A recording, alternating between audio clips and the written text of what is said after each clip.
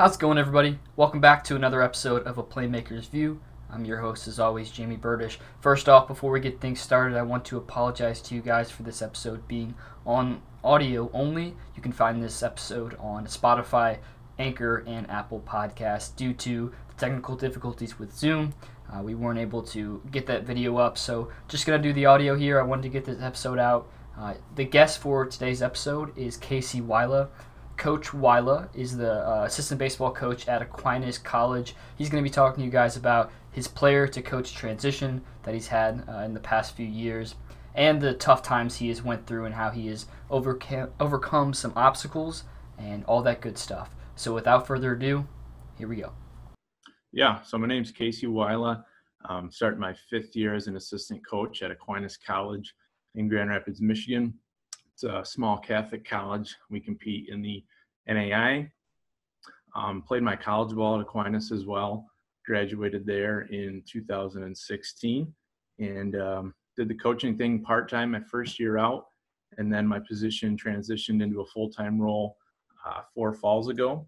And it's been an awesome ride. I really enjoy what I do. I love the school, the guys that we get to work with, and it's been a dream come true making baseball my career.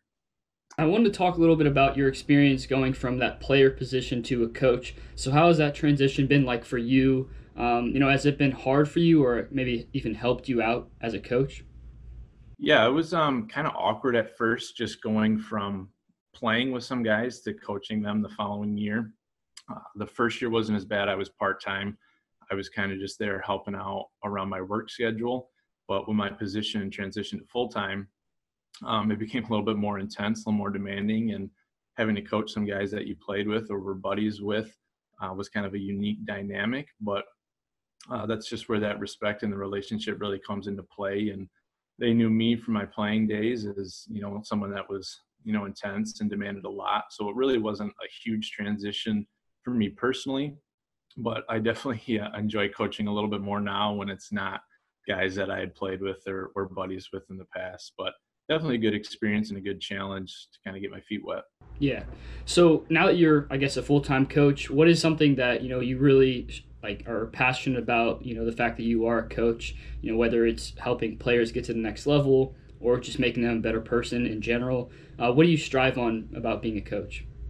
Yeah, I think it's that holistic approach. It's baseball and we want to make them better baseball players, but we're also trying to make them better men and prepare them to be good husbands, fathers, employees, when they leave our place. And we always talk to them a lot about, hey, we want to make you a better baseball player, and that's great and all, but if our players leave here and don't do well as fathers, husbands, employees, then we've failed them, even if the wins maybe showed up on the diamond. So for us, it's that holistic approach and trying to make an impact in each and every one of them and get them prepared for wherever life's going to take them next.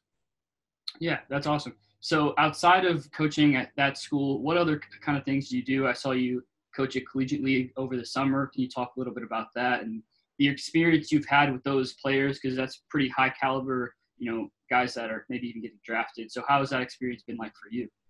That was awesome. A pro ball schedule with the morning is kind of your free time, and then you're headed to the field for 7, 8, 9 hours playing every night. It was different experience, and I learned a lot from those players too.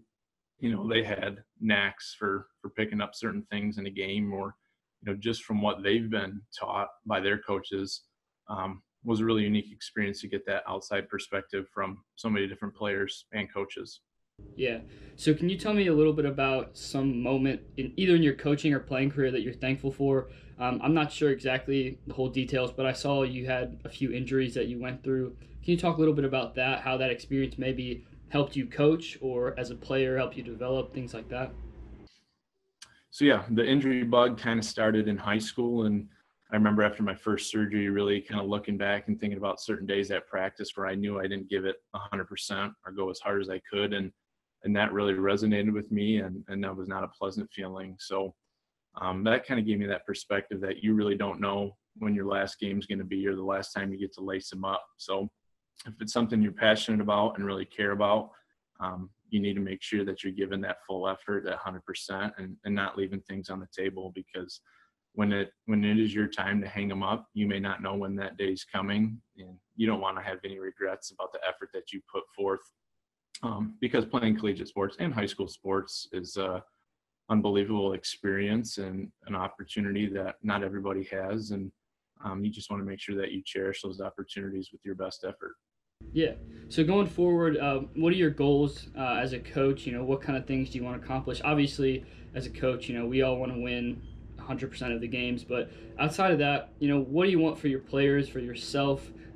You talk about building good character for your players, but just yourself, what do you want to come out of this? I mean, when you're 80 years old, looking back at it, what do you want to say that you've accomplished? Yeah, I just want to make an impact in as many lives as I can. And I think a really good indicator of that is, who comes to your funeral. No one really cares how many wins and losses you have. If you're not a very good person, obviously we want to win the ball games, and that's the goal, obviously being a coach and being in collegiate athletics. But, I think that's a really good indicator. How many weddings do you get invited to? Will your players show up to your funeral? That kind of thing, I think, will really show the impact that I hope to make here as I make this a career and head down the road, just, making our guys better ball players and better men at the same time. For sure. All right, I want to cap things off. I want to thank you again for joining the show. But lastly, you've been through a lot, and you're a good coach. So I just want to leave this episode with you giving a message to future coaches out there, future players. What is one thing? I know you've talked a little bit about it, but one thing you would take out of your whole experience of being not just around baseball, but around sports in general? How has that helped your life progress? And I'm sure that you've learned a lot from these experiences. Yeah, absolutely. And it really comes down to the relationships that I've made through the game and my time at Aquinas. And that's really the lasting memories. When I get together with my buddies that I played with in college, it's never usually about the wins or the losses or the stats. It's about the bus rides and the goofy things that happen on the road, and, whatever happened during the season or with guys on the team. It's those relationships run a lot deeper than the wins and the losses and the stats. And that's the part that I'm most grateful for. And the people that I've met, in my time playing and coaching is a fraternity that, I'm looking forward to continuing and developing here over the next X amount of years that I'm fortunate enough to coach baseball as a career. All right. Well, thank you so much, Casey, for joining the podcast today. I know I do. Again, I want to apologize to you guys for not being able to see Coach Weila's face, but I'm glad I could get this episode out to you guys via audio on Spotify, Apple Podcasts, and Anchor. So be sure to check out Casey Weila. I'm going to link his social media below. Feel free to reach out to him about any questions regarding overcoming obstacles, because he's done that quite a few times with the injuries that he's had, and just coaching advice or player advice, any of that good stuff. So I want to thank you guys for joining this week's podcast. Another video is going to come out on Friday, so be looking out for that. And as always, guys, stay safe out there, and I look forward to seeing you guys on the next episode of A Playmaker's View.